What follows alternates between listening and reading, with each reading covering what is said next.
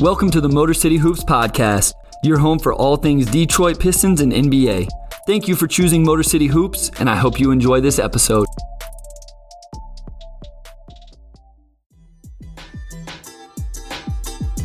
Hey Hoopheads, once you finish listening to this episode, be sure to check out the rest of the Hoopheads Podcast Network for even more great basketball content.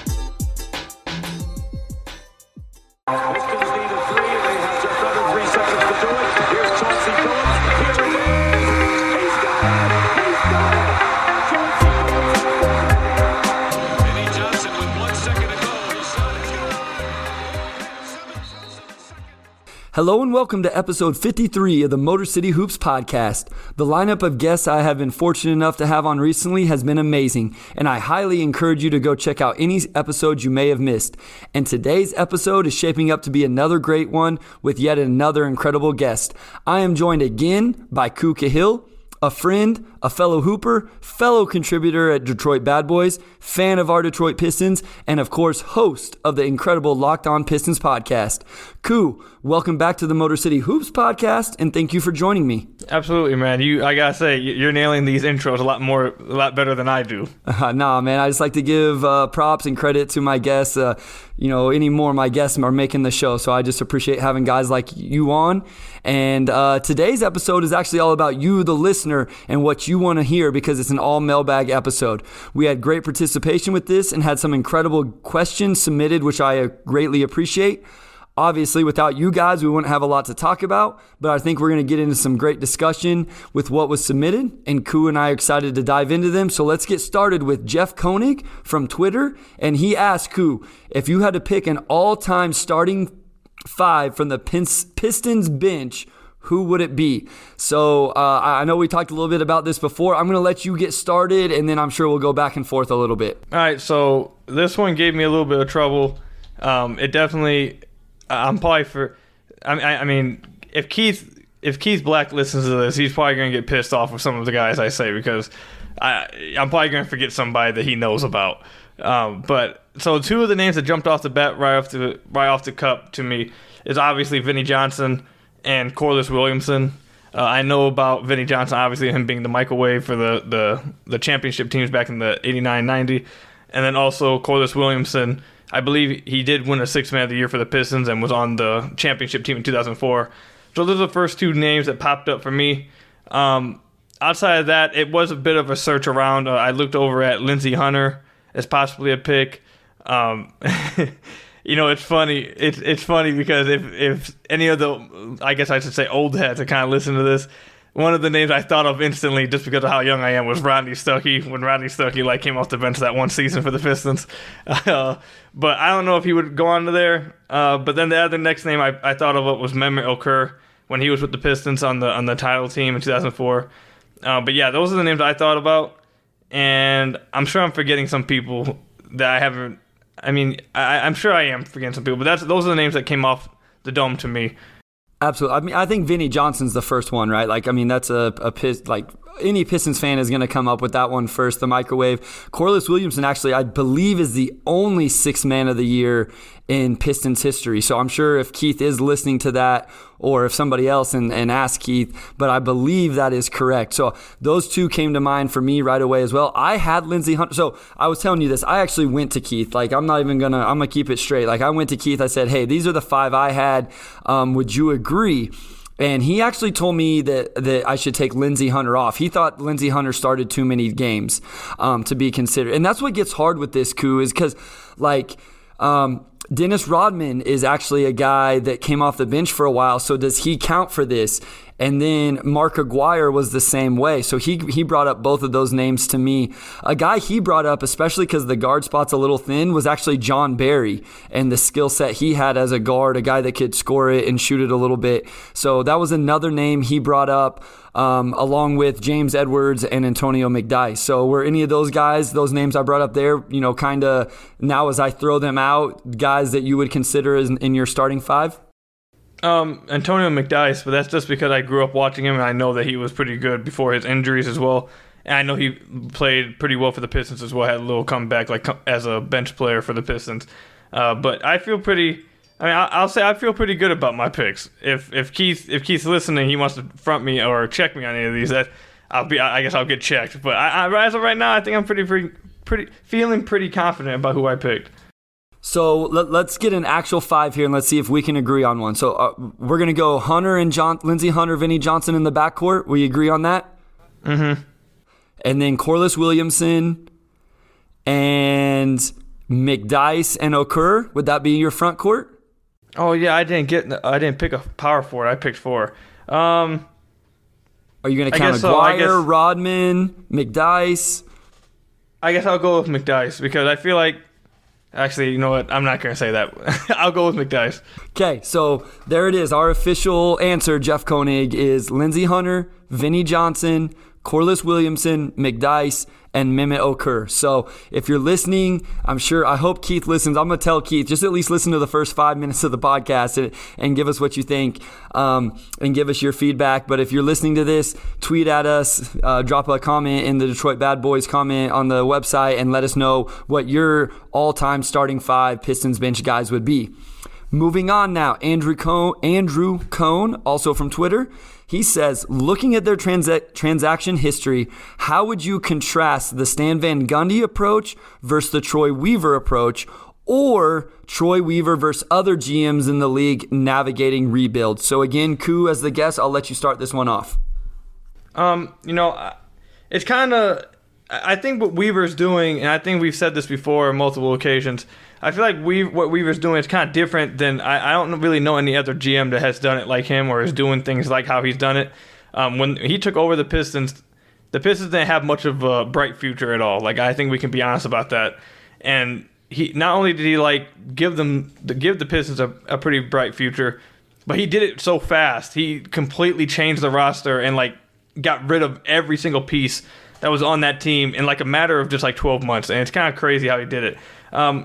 With Stan Van Gundy, I think the things that's different between him and Weaver is that Weaver is priding himself on his talent evaluation and his ability to find guys and believe in guys that maybe, weren't believed, or I guess I shouldn't say weren't believed in, but not thought as highly of as by other GMs, but he thinks highly of, like Isaiah Stewart, Sadiq Bey, Jeremy Grant in free agency.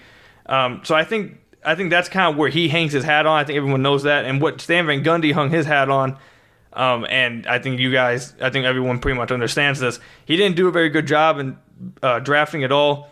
So he wasn't very good at evaluating talent coming out the draft. And he more so made his billing in trades. And I don't think Stan Van Gundy really ever lost a trade. I mean, I'm sure it's going to get brought up as we talk about this, the Blake Griffin trade. But I don't think there was really a trade that Stan Van Gundy lost. So that's where Stan Van Gundy really made this team. I mean, with Tobias Harris, Marcus Morris, Reggie Jackson, all 3 of those guys he got through trades. So, I mean, that was the core of the team, basically, along with Andre Drummond, who was drafted before he got there. And then also Brandon Jennings was also there before he got there. But all those guys were gotten from trade, so I think that's where them two are different. Now, it's not that Troy Weaver won't be aggressive in trades. We've seen him be very aggressive in trades, but I don't think that's where he's going to hang his hat on. I think he's hanging his hat on being a really good talent evaluator, building that core, and I mean, maybe he does pull a big trade. Everyone's going to have a big trade at some point in their GM career, but I think that's the difference between them. He's hanging his hat on being a great talent evaluator and getting those guys that he believes in and sees something in, and Stan Van Gundy really made his work in just winning trades over and over. Yeah, that's what I took from it. So, if you listen to the podcast, I wasn't around for the Stan Van Gundy years. I've barely been around a year. I kind of jumped on the same time Troy Weaver, essentially. So I've been here for the Troy Weaver era. But the Stan Van Gundy, I was just a casual fan, just observing the NBA from the far outside. And so the little bit I've done research and just knew about it. And I want to get into Keith Black again, as we mentioned him again. I want to get into this more with him at some point. But I kind of thought the same thing, Koo, that Stan Van Gundy, not necessarily a great evaluator in terms of the draft, but would you agree that he brought in talent? Like, he made moves to bring in NBA talent, just not through the draft? Like, his draft picks were bad. And then would you disagree with a lot of the moves he made? Because to me, what he would, correct me if I'm wrong again, but he was trying to go win now, like build the team up and go win now, where Troy Weaver inherited a team that was obviously time to, strip it down, start over, and rebuild. Would you agree with that?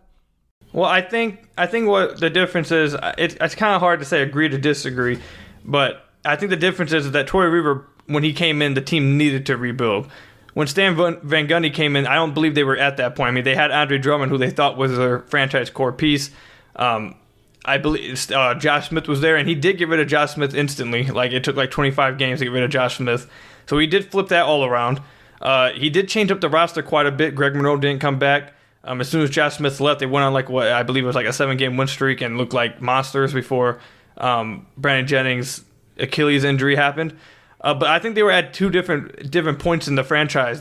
Right now, Troy Weaver took over a team that needed to rebuild and needed to start over.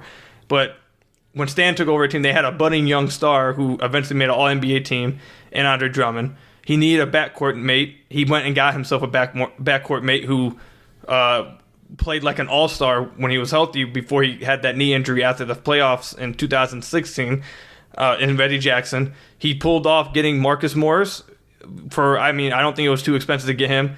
I wouldn't say that he was pushing for the now, because the team, to be honest, I've said this multiple times over and over, Stan Van Gundy wasn't a great guy in the draft, but I really do believe he got screwed over by injuries, because the team that he assembled I don't think was bad at all. Like the core of Reggie Jackson, Tobias Harris, Marcus Morris, KCP, and Andre were a pretty damn good core in that second half of the season. When they got Tobias Harris, they were on I believe a 50-win pace if you put it over an 82-game season. Then they had like one of the best like sweeps. I mean, they did get swept, but it was like one of the best sweeps you'll see against the Cavaliers.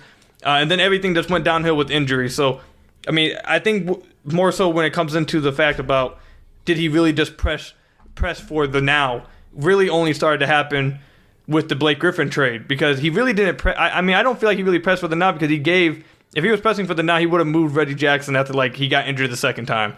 But each time Reggie got injured, like they never really made no big moves. They never made no catastrophic moves or anything. They just said, okay, you know what? We'll run it back when he gets healthy. We'll run it back when he gets healthy. We'll run it back when he gets healthy. They just kept doing that over and over, and it just never really worked. I think the one time he actually did do the whole, you know what, we're going for this thing right now, I'm tired of waiting, was the Blake Griffin move. Outside of that, I don't really believe, I don't think I agree with the fact that he was only looking to the now.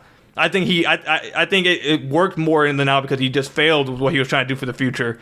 I think that is true, but I don't think he did anything until the Blake Griffin trade that was basically like screw the future. We're only worried about the now.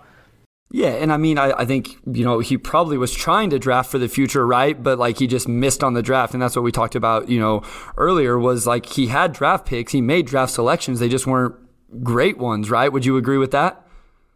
Yeah, I'd agree with that, even though it still pains me to my heart 6 years later to say that about Stanley Johnson, but I'll say yeah.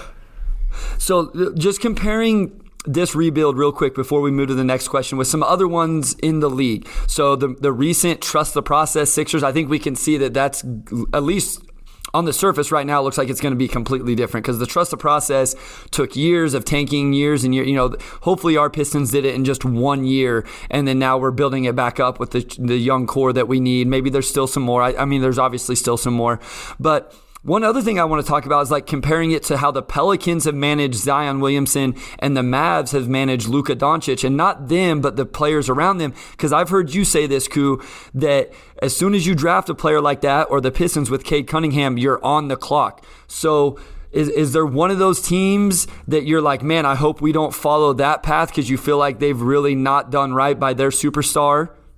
Both of them. I don't want them to follow either one. Well, the Pelicans, it already sounds like a dumpster fire over there. It already looks like it's getting bad over there with Zion. I don't know if you saw, or all the listeners saw the reports and the articles written over the past, I believe, like week and a half it's been, about David Griffin and Zion and the playing of the piano and all the just the wild stuff that's coming out from over there. It doesn't sound like it's going really well over there. It's only like, what is it, year 2, year 3 of Zion now, so it's not too I mean, I don't want to hit the fire alarm yet, but it's definitely not looking good, I would say, so far. And then also with Luka in Dallas, obviously they've had some level of success. Like, they haven't really done anything in the playoffs yet, but they've made the playoffs and have been very competitive in that time. And he's only been in the league 3 years, so it's not that big of a deal. But I really hope that the Pistons don't go the route of like heliocentric offense like the Dallas Mavericks are doing with Luka. Obviously, Luka's good, and he's able to do that, but I don't think that's going to translate to winning for the Mavericks.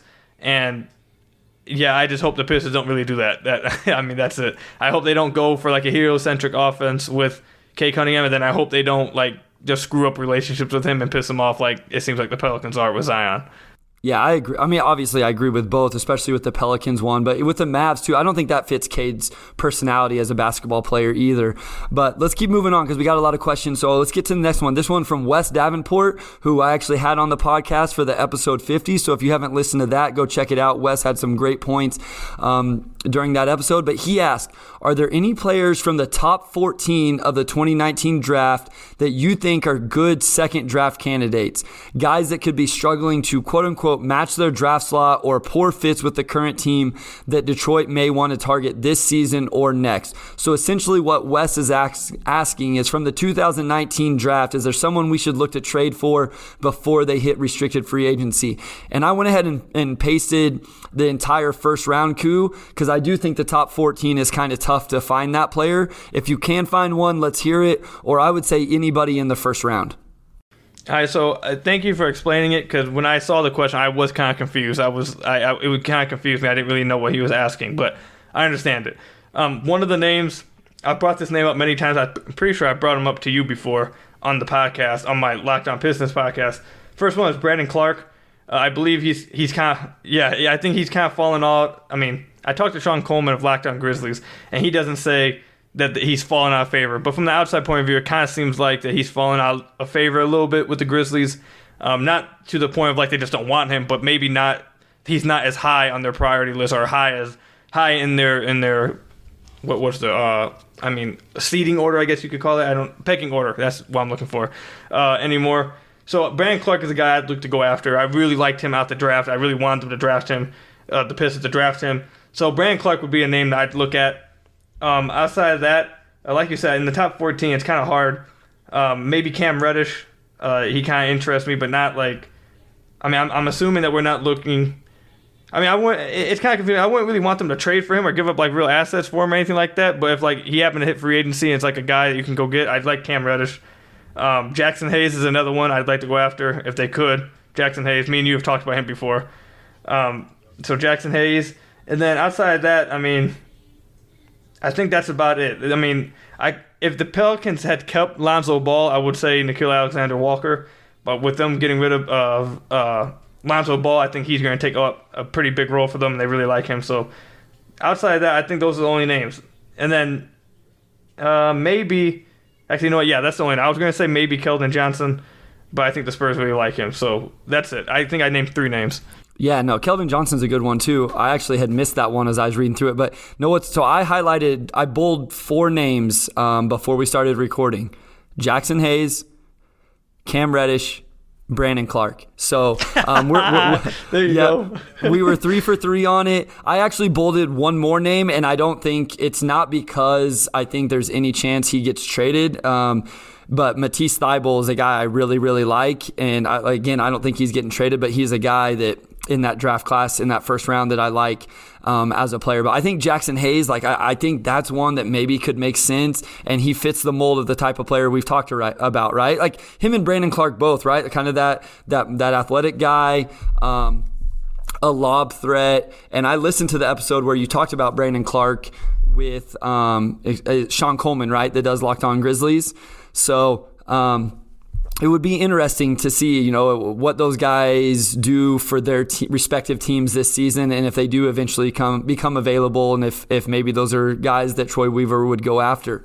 Moving on now to M. Tommy from Twitter. He says, personally, I've wondered how Cade's lack of burst will affect his transition into the league. I don't think it's a problem long term, but I do think it'll make his rookie campaign a little tougher if they choose to start him at point right away. Do you see any issues like this? I know this was a thing that was brought up a lot in Spotify Green Room a couple months ago. Any concerns whatsoever, Koo?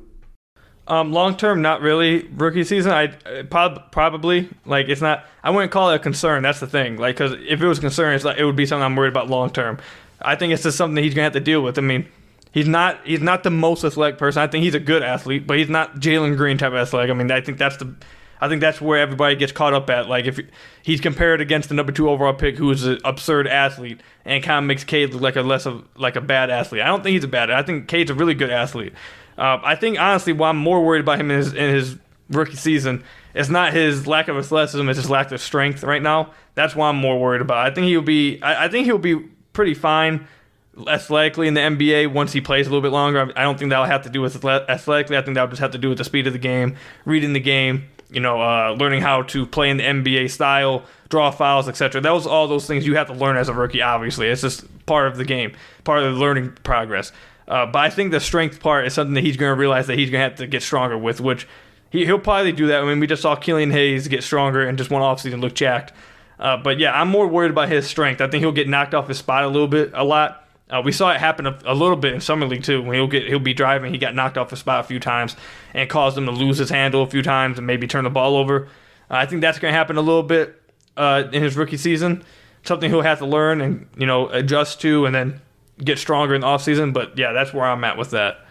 Yeah, I agree. I think Cade's going to be able to get to his spots for the most part. Now, he does get pushed off his line at times, but I think he's going to be able to get into the lane. It's going to come down to how Cade's going to have to figure out how he's going to finish in there, because that elite athleticism, like, he's not going to be just putting guys on posters. So does he develop just this unreal floater game? Does he develop that strength and then find a way to finish that way?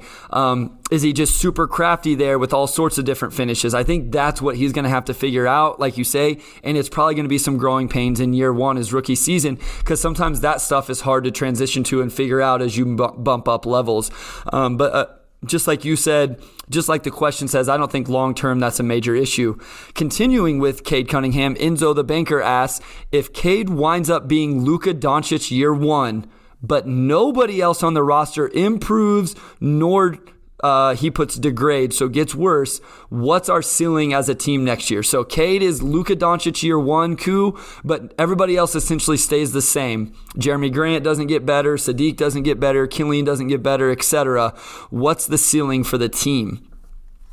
Play-in tournament. Okay. Maybe. That's maybe. Maybe the play-in tournament. Interesting. So, okay, so after that, because I have upper 20, so I'll just give my answer, then I have another question for you. So I think we won 20 games last year. I think just by Cade coming in, I guess we added Kelly Olynyk as well. More games, and then we're trying to win every game. I have us in the upper 20s in win total. So I guess my follow-up question then, what if not everybody, but what if we see a growth from Sadiq Bey, Isaiah Stewart, Killian Hayes? Like, are you thinking this team may be good enough to crawl above the play-in tournament? So let me answer your question with this. I literally just recorded a podcast about this a few days ago. So I'm just going to go through this and you give me an answer to each one of these. Okay? Okay. Yep. Will the Pistons be better than the 76ers? No. The Nets? No. The Bucks? No. The Knicks? No. The Hawks? No. The Miami Heat, now they got Kyle Lowry. That doesn't move the needle for me, but they're still better than the Pistons. Oh, fair enough. I guess we'll have to talk about the Heat. We'll have to talk about the Heat another day. But the Boston Celtics? No. Okay, now let's go to teams that's just the first 7 of last year's conference. Yep. So now let's go to teams who missed the playoffs and now have gotten better. So Chicago Bulls. No. Even though I think their offseason was overrated, but another podcast. Okay, another team we'll have to talk about another time. The Pacers. Do you think they're better than the Pacers? Probably not, no. Okay, the Charlotte Hornets? No. Okay, so now we're at like the bottom 4 in the East already. So it's like even if like they get, I said this the other day on the podcast, even if the Pistons get better and each player gets better, which will be good, and even if Cade like shows up to be that number 1 overall pick, which will be good, I don't think the Pistons' success and how fans should feel about their improvement and their future and development, etc., should be relying upon the standings, because the East is not the weak East anymore. It's like it's gotten much improved everywhere. So even if they do all get better, I could see them like. I guess I could have just said it this way, a much shorter way. The Pistons could get better at each position. Like each player could get marginal improvements this season. I could still see them finishing 13th in the East. No, that's. I had Jake Fisher on a couple episodes ago, and that's why it's nice to get outsiders' perspective sometimes. Because like when I talked about the play-in game, like I could just he said it in a very nice way, but I could just tell by the tone of his voice and the way he said it, like you guys are probably got wishful thinking. And as what you just did, I think is a great way to do it, Koo. Like, I mean, I know it was a longer way to get to the answer, but it's true. Like, whenever you go down into each individual team, now, injuries are going to play a factor, and it may play a factor for the Pistons. Hopefully it doesn't, that maybe we can jump one or two teams, or a team isn't as good, they decide to blow it up. But I think your overall point there, and I think it's a great point, is we could see improvement from this team without actually seeing a ton of improvement in the standings. So one more question here on Cade, and this is from Kurt Height, again on Twitter. Essentially, the question was, why isn't Cade our point guard, and we either trade Killian or move him to the bench and get a quote-unquote real shooting guard? I have a feeling you have strong opinions on this one, Koo. Because you just drafted Killian last year with your 7th overall pick. That's a high. You invested a lot into him just by doing that, so you can't give up on him after 26 games. 2, Cade, the part that entices everyone about Cade, and part of the best thing about Cade is that he's not just strictly an on-ball player who needs the ball in his hands and he's a high usage rate. He's a great off-ball player as well. He's a marksman. He's able to affect games in multiple ways, so he doesn't need to just be a point guard. That doesn't mean he shouldn't play point guard in spots or majority of the time, or have a lot of minutes at that position, but that's not where he should only be at. Like, that's if you're only utilizing Cade with the ball in his hands, you're not utilizing him to his full potential. And second of all, the Cade and Killian backcourt have a lot of potential, and you really want to see if that can work. Especially, like I said, after you just spent a 1st and 7th overall pick on your backcourt, you don't get in back-to-back seasons, especially after one of them only played 26 games. You don't invest that kind of assets into that and then give up on it after 26 games. Definitely, that's something you wait like maybe 2 years to give up on after you invest something like that into it. You know what I'm really nervous about, Koo, with Killian Hayes, especially, I'm sorry, but with Sekou gone, I think Killian's going to be the most polarizing player this year, and I have a very bad feeling that some Piston fans are going to blame Killian when Cade isn't successful at times. I think they're going to blame Killian having to play point and Cade play off the ball, even though I agree with you that he can be very successful off the ball. But if Cade's struggling for a stretch of games or early or whatever, I think fans are going to blame Killian for that. And I don't think that's fair to Killian. Like, I'm just bracing myself for a very unfair and a very polarizing season for Killian Hayes. I hope he plays well. Can I add something onto that before we move on? Absolutely. I just want to say, and I've said this on my podcast, I want to say it for your listeners on your podcast and try to get the word out there to Pistons fans who may not think this way or need to just need something put into their head so they understand how to go about this. This is not, just because they got the number overall pick and got Cade Cunningham does not speed up things that much. Like, I know I've said that they're on the time, like they're on the clock now, but that does not mean now you just start getting unnecessarily unrealistic and just ignore how things are supposed to go. The team is probably going to struggle early. They're probably going to struggle a lot of the season. Cade and Killian are probably going to struggle early. They may struggle at multiple points in the season, but you want to see growth eventually. You want to see growth start to happen in certain areas. It's not going to happen overnight. It won't shock me at all if over the first 5 games of the year, Cade and Killian are just really struggling to get a sync going, or they're struggling to get the offense going or something. But that won't matter. It's a full season worth of things. If you see improvement over the season, that's what you're looking forward to. It's going to be a struggle. It's going to happen. But that's what happens when you're a rebuilding team. It's not going to happen overnight. So just brace yourselves for it. Don't get too crazy with it after just a few games. Give it a season. It's going to be a while. I agree. I think that's well said. I think 82 games, right? We got to give this 82 games. There's going to be some weird things to work out, and let's give all these guys 82 games to figure out who they are, especially the young guys. There's a couple older guys that on expiring deals that maybe by the trade deadline you want to know what you want to do with them, but this young core, we want to give 82 games. So the next question comes to us from Pistons All Day, again on Twitter. What's your comparison player for Isaiah Livers? And I don't know if you have one, Koo. I've jotted down a few names. I'm going to make you really upset with one of the names, even though it's a better version of this player. But Isaiah Livers, because I know Sadiq Bey is a name that gets thrown around a lot. I don't necessarily see that in the little bit of scouting I've done. I didn't watch a lot of Michigan college games last year, so I didn't see Isaiah Livers a lot in college. So I did a breakdown for the upcoming player previews on Detroit Bad Boys. So that's kind of the extent of my stuff with Livers. I'll be completely honest. So you may have a better idea and feel for this than I do. I'd like to hear your names, and then I want to see if I agree with yours. Okay, so the first one is Jordan Nwora, who that actually comes from Steve Pelletier, who I'm working on the project with. He kind of brought that up. I think he's a better shooting version of Trey Lyles. That's the one that's going to make you really mad, so don't jump into it yet. But because I know we've talked about how we don't think Trey Lyles is a great NBA player, but if he shoots 40% from three, like I think Isaiah Livers can and has shown in college, I think they do a lot of similar things in terms of like they're good ball movers, they'll be good team defenders, those type of things. So those are the first two names I'm going to say. So I'll say this. I had Hal Bridius on my podcast a few weeks ago when the Pistons drafted Isaiah Livers. And the thing like you, I don't watch college basketball a ton, so I didn't watch much of him last season. From what I was told from Hal, who's an avid Michigan fan and is like one of those draft guys, he watches draft and not the draft. He watches prospects, breaks them down, scouts them, etc. He does the little mock drafts and all that. Like he's a big draft guy.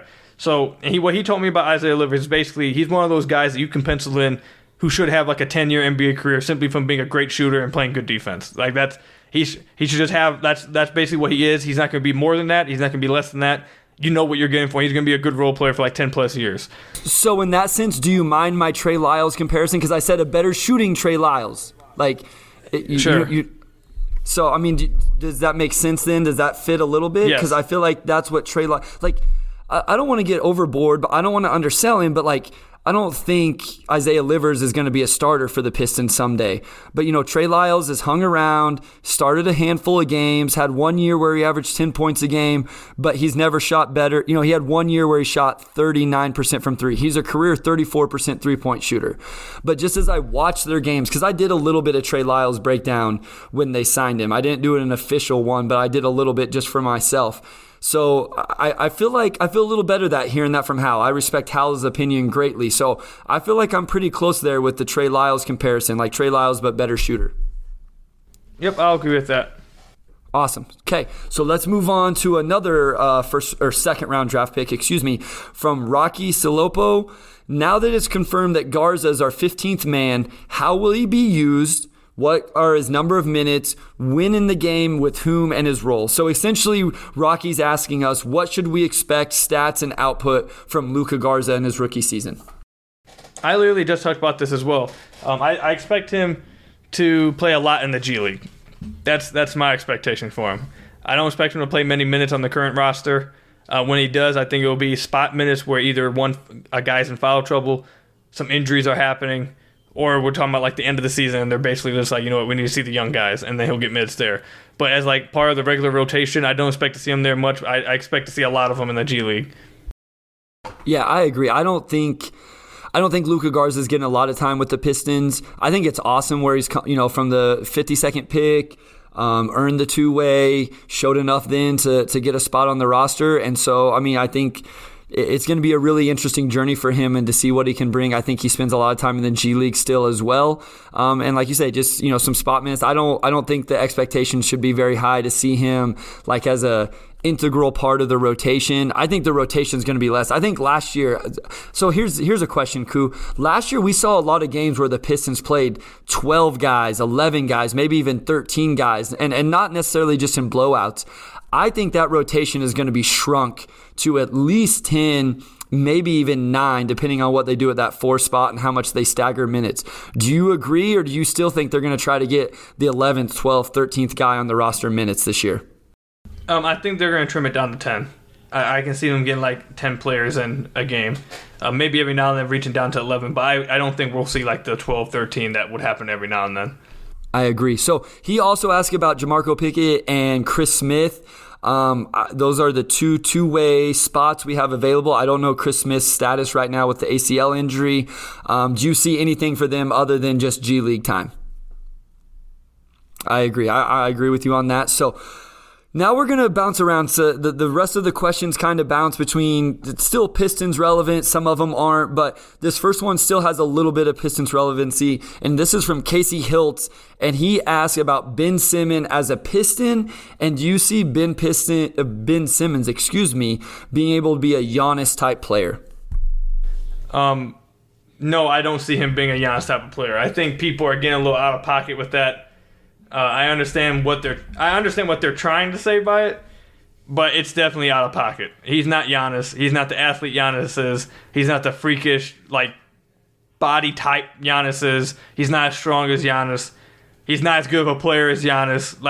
He's just not Giannis. It's getting a little out of pocket. I think that people think that like I said, I get what they're trying to say. They're trying to say, give him a space floor, let him run the offense, and run it through him with the shooters around him. Basically, is what I'm assuming that people, when they say that, that's what I'm basically assuming they're trying to say, which is fine. But expecting him to orchestrate it like Giannis is a bit out of pocket. I think it's definitely hefty to think that he could be something like that. I honestly think that he could be. Me and you have talked about this a little bit. Sorry to cut you off real quick. But no, go ahead. Yeah. Me and you have talked about this before. I actually think he's just being like that not Ben Simmons, Draymond Green type of role. That's what I think he would be best in. I agree, and we've talked about it, and I've seen it more and more on Twitter, and I've just kind of decided I'll just die on that hill, as they say. I think that's how he needs to be utilized. I don't think Golden State's a good fit for him unless Draymond somehow got moved in that deal as well, and I don't think Draymond would get moved. So I don't think him and Draymond I have a question for you. Yeah, go ahead. Would you, if you were Warriors, because this is something that's been talked about on Twitter, and Steph kind of fed into it a little bit.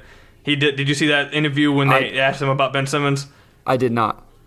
Well, they asked him, have you talked to your GM about getting Ben Simmons? And he said, I'll say this.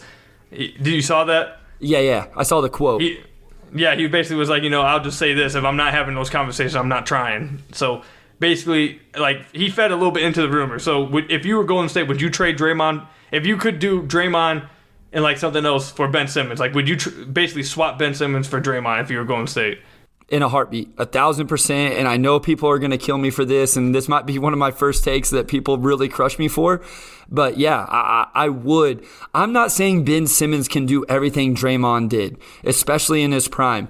I don't think as a team defender, he could orchestrate the defense the way Draymond did. But defensively, I did some film stuff watching Ben Simmons, and he guards every position, depending on who they're playing on a given night, he guards the other team's best player. I'm not saying he's a star at it, but there's a lot of versatility when you can take one guy and you just know whether the other team's best player is a point guard or a power forward or whatever, other than maybe a big, he probably isn't matching up with Jokic, or if he had to go up against his own teammate Joel Embiid, he's not matching up with a guy like that. But essentially, he can guard 90% of the guys in the league that he would need to. And then offensively, you let him set ball screens, you let him roll, and you let him orchestrate the offense that way, whether it's going and finishing. There's too much stock being put up in the last 3 games of those playoffs, and I know it was bad, Koo. I understand that. And if it's taking its toll mentally where he can't get back to who he was, then that's an issue. But I have to believe he's going to come back with a renewed energy and mental state and be a lot more confident. Yeah, I also would do the trade, and I understand how important Draymond is, but I know this is basically we should be talking about the Pistons, I guess, but last thing I'll say about it is that, I think people are kind of, and one of the followers on Twitter, he's a great follower, everyone should go follow him, Jason Maples, he talks about this a lot. Draymond is not the same player from 2017-18. He's not the same player from 18-19. That's not the same Draymond. And I think one of the main reasons why Golden State's going to struggle, or it has struggled, and I think, outside obviously Steph getting hurt that 19-20 season, but last year, one of the reasons why they struggled, along with maybe the roster wasn't as talented, but I think if Draymond, for example, let me just say this. Ben Simmons averaged 13 points a game in 2018-19. He got hurt, and then in 2020, or not, I'm talking about in the playoffs. In 18-19, he averaged 13.9 points a game. He averaged 11.9 points a game last year in the playoffs. Then in the regular season, he averaged 16, 16, 15, okay? Draymond averages 7 points a game, and there's multiple times where he just doesn't even look at the basket. If Draymond could put up 10 points a game, 11 points a game, I think the Warriors win a hell of a lot more games. There's just too many times last season, and it's been like this over the last 2 years, especially in the play-in games. I think it was really evident in the play-in games. It was kind of... I just wonder what Steph was thinking. You have to know... There's no way I don't believe Steph's man, come on, you have to, shoot this ball. There's just too many times where Draymond's, has an open layup, or an open mid-range shot, or open floater, or open three. The defenses just leave him wide open, and he just doesn't shoot the ball. So I feel like that right there is the difference. Like if Draymond was able to just get 4 more points up on the board, I think Golden State could win. But I don't know if he can do that anymore. I think he just doesn't want to, or he's lost confidence.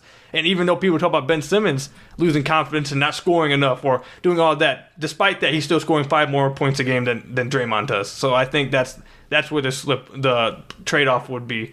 I still think like the rim protection would take a little bit of a drop off as well with Draymond losing, but I think he would make up for it offensively with the extra like 4 to 5 points he puts up and his defensive versatility himself on defense. No, I agree, and that's what the lasting impression of Ben Simmons right now is really, really bad, and I feel like people have a hard time moving past that. Like, he's had big-time playoff games, he's had big regular season games, and I just find it hard to believe he won't come back a better player and hopefully put that playoff series behind him, which admittedly was bad, but I think he's going to be able to put it behind him, and now he's kind of being undervalued as a player by most people, I think. He's still a really good player that if you have the right pieces around, he can really help you go win games, including in the playoffs. But coming back to the Pistons just a little bit, Frank Jackson, 6 Man of the Year season from Twitter asked, who is the Pistons' biggest rivalry or rival game? And so I think he's asking currently, who's the Pistons' biggest rivalry or rival game? Houston. Yeah, I agree. That's what simple. Yeah, that one's simple. I don't mean to shortchange you with the answer here. Thank you for asking, but I think this is great for the NBA, Koo. Like, it's already happened between number 1 and number 2. They don't even have to build it up. It's happening. Jalen Green has escalated it on his own. Is that what you call him? Jalen Green? Is that his name? No, what was it? Clarence. We call him Clarence Green. We call him Clarence around here. So, but I think that's going to be the biggest rivalry for a little while at least, and I think that's going to be the biggest game. You see it talked about on Twitter all the time. So, Matt Way and Koo, you're going to have to answer this one because, again, as I say, I've not from Detroit, never been to Detroit. So I'm going to get some notes and take this down as you answer this question. But favorite downtown spot pre or post game? You know, it's crazy. I should probably have my fiance in here to answer this one because she would have a much better idea about this. I don't eat downtown that much.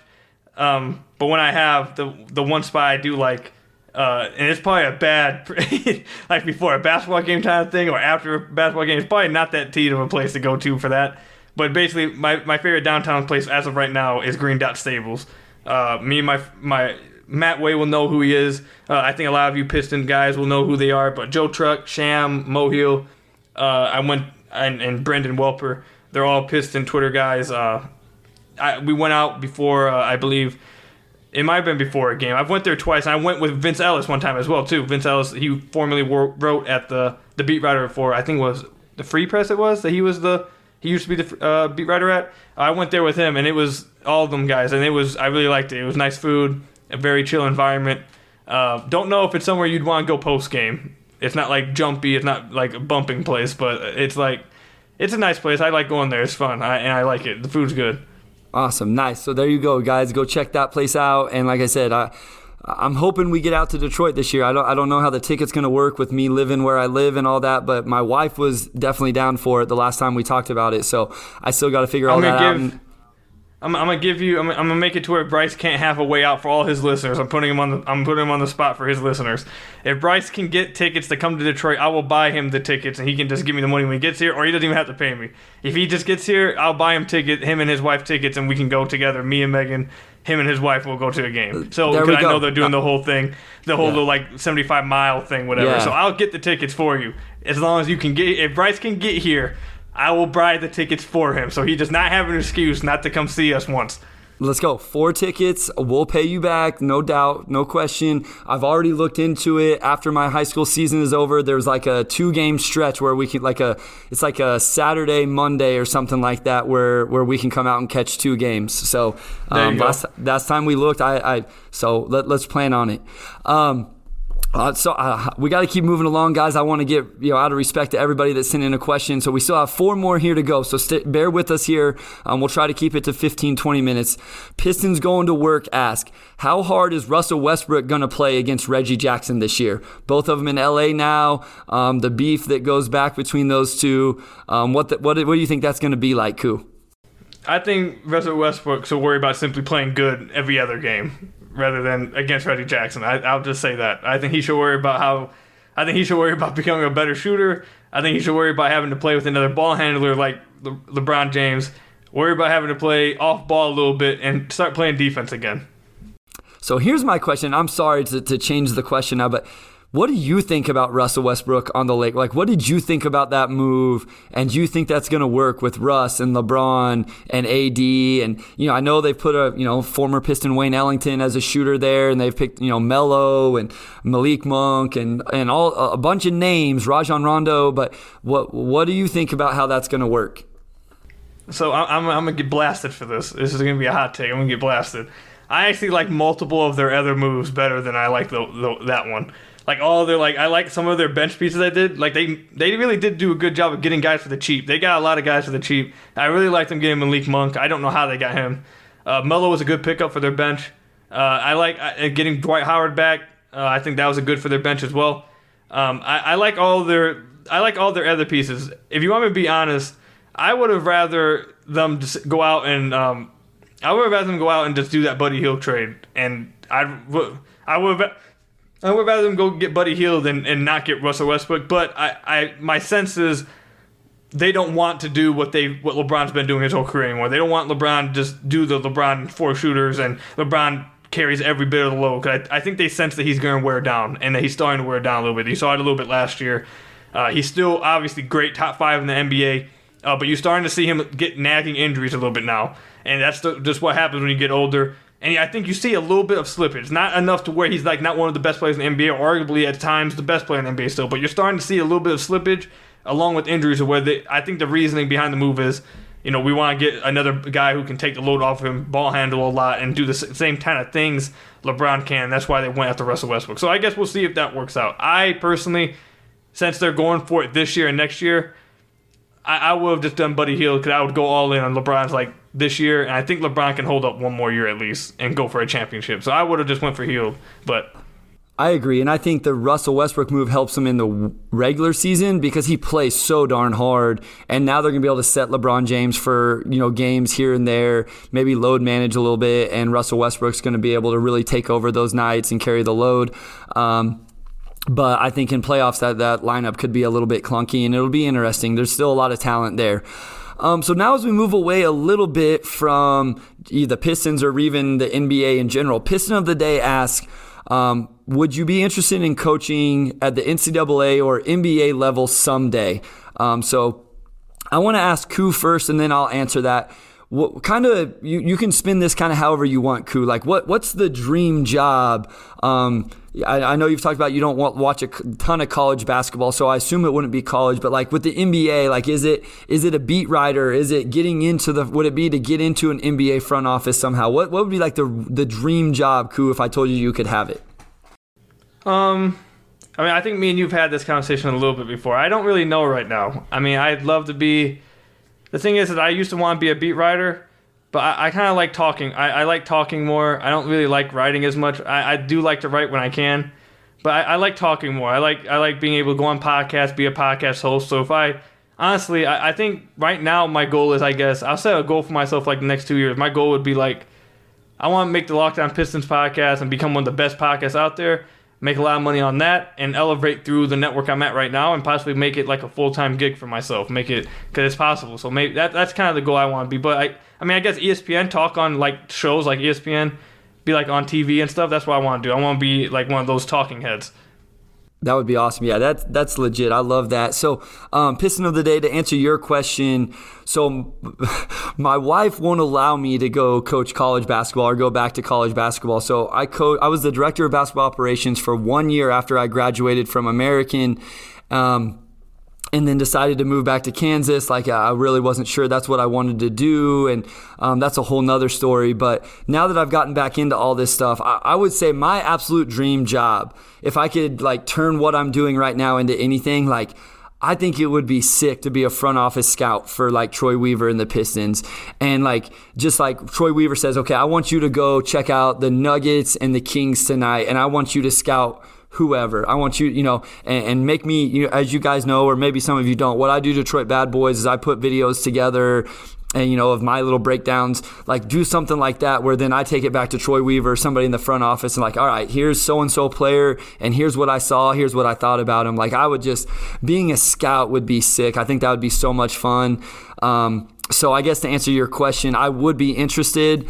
My wife doesn't always listen to the podcast, so hopefully this is one she skips because she may not she may not like that answer. The other day she's like, "Are we gonna have to move to Detroit someday?" And I'm like, "I don't know, babe. Like if it gets big enough, maybe we could do that." But no, I think that would be awesome. That would be cool. I think working in a front office would just be so much fun. The conversations and all of that. So. It would be fun here. It was fun here in Detroit. You guys would like it. I know. We're excited. We're excited to come see it for sure. So 2 more questions here, guys. Each of them from close friends of me and Koo. The first one is actually from my best friend since middle school. And he only follows the Pistons now because I do what I do, following the Pistons and the podcast and everything. And so he asks, he goes, how many current Detroit Pistons could you beat in a 3-point contest? So, Koo, I'll let you start off. I'm not going to beat anybody in the 3-point contest. It's not going to happen. Them NBA players are something different. Like, even you could take the worst NBA shooter on the Pistons roster, I'm assuming they would still beat me because that's how good they are. So I'll let Bryce do it. Bryce is a D1 player, so let's see what Bryce thinks. So I know why he asked me this question is so I could. He's trying to give me a chance to brag a little bit, and I'm not going to do it. But so I came up with 3 reasons why I probably wouldn't beat as many as what maybe I would think off the top. 1, I've never really shot from the NBA 3-point line. And like whenever I go and shoot at the gym right now, it's just a high school line, which is significantly shorter. I would need a couple weeks to get back into it because I haven't shot a basketball for a long time. We're in football season right now. And then the other thing would be like, it would depend on the context. Like if it was getting videoed or there was a crowd or something, like that'd be a lot of pressure all of a sudden. And my confidence wavered a little bit whenever I was in college, I have to admit. So I do shoot it pretty well. Like, like if you just, had me shoot 100 shots on the shooting machine or something, like I do shoot it pretty well. I will say, like, I don't know what an NBA player makes out of 100 shots, so if I knew that number, I could give you a better idea. But the NBA 3-point line would probably be the biggest kicker there. Like, obviously, my numbers would go way down shooting from the NBA 3-point line. You're dodging the answer, Bryce. How many do you think? Is there anyone on the Pistons roster you could beat? Yes, I think there are. Okay, there okay, you go. That's what I want to hear. So let me ask the question. Am I shooting from the NBA 3-point line? Yes, but you can pick any spot. So if you want a shorter spot, go to the corner. Okay, I hate shooting from the corner. I like the wing, but... yeah, same here. Do I get a couple weeks to prep? Sure. Is there a crowd, and is it videoed, or is it just like me and said player and a few other people in the gym? It's 100% being videoed. Okay. That's a little more problematic because... okay. Jeremy Grant, no. Olynyk, no. Cunningham, no. Killian Hayes, maybe. Hamidou Diallo, maybe. Josh Jackson, I'm going to say yes. Corey Joseph, maybe. Isaiah Stewart, maybe. Frank Jackson, no. Sadiq Bey, no. Trey Lyles, probably not. Rodney Magruder... probably not. Saban Lee, yes. Isaiah Livers, no. All right, so what was that, 3 or 4 yeses? Yeah, like, I'll be honest. Like, if I have to shoot from the NBA 3-point line, I don't know.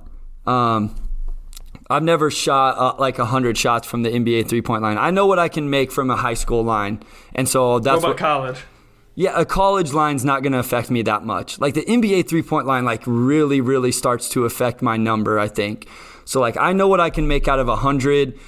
I would say if I got pushed to the 3-point line, the NBA 3-point line, it would drop that number by at least 10 or 15, at least. So, all right, so give me a number that you think you could make out if you shot 100 threes from a college 3-point line. What you think you're making? If I'm in the gym by myself, I can make anywhere between 85 and 90. Okay. You don't believe me? No, that's just a lot. That's a lot. So that's what I'm saying. So, like, if we move to the NBA three-point line, I honestly think my number could drop to like 70. So how many NBA players don't make 70 out of 100 from an NBA? I don't know. It may drop it more. I don't know. I've never done it from the NBA three-point line. I think you could be a few of them. I think I could get NBA three-point line, I don't know if I get any of them. If I get to shoot from the college line, I do think I'd be a few if they're still shooting from the NBA line. So I don't know. And like I said, I may completely – here's the biggest caveat, Koo. I'm probably caving to the pressure in the moment. So none of it really matters what I can do in a gym by myself, how many I can make, because I'm probably caving to the pressure of the moment whenever it happens. So, but all right, last question is from our guy, your guy, Hal. And he asked two different questions. First question, who is the NBA player you've disliked the most and why? And then what's your biggest NBA player pet peeve? So first question, who is the NBA player you've disliked the most and why? You know what's crazy is I had a different answer before this, but after the last 24 hours in the NBA, my answer is now Kyrie Irving. So that Kyrie Irving is now the person I dislike the most based off the last 24 hours. My biggest pet peeve from from an NBA player would be there's a couple things that I really don't like from NBA players. I don't like it when if you miss a rotation defensively, it really gets on my nerves.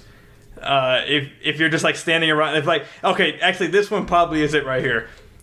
Missing a rotation, no.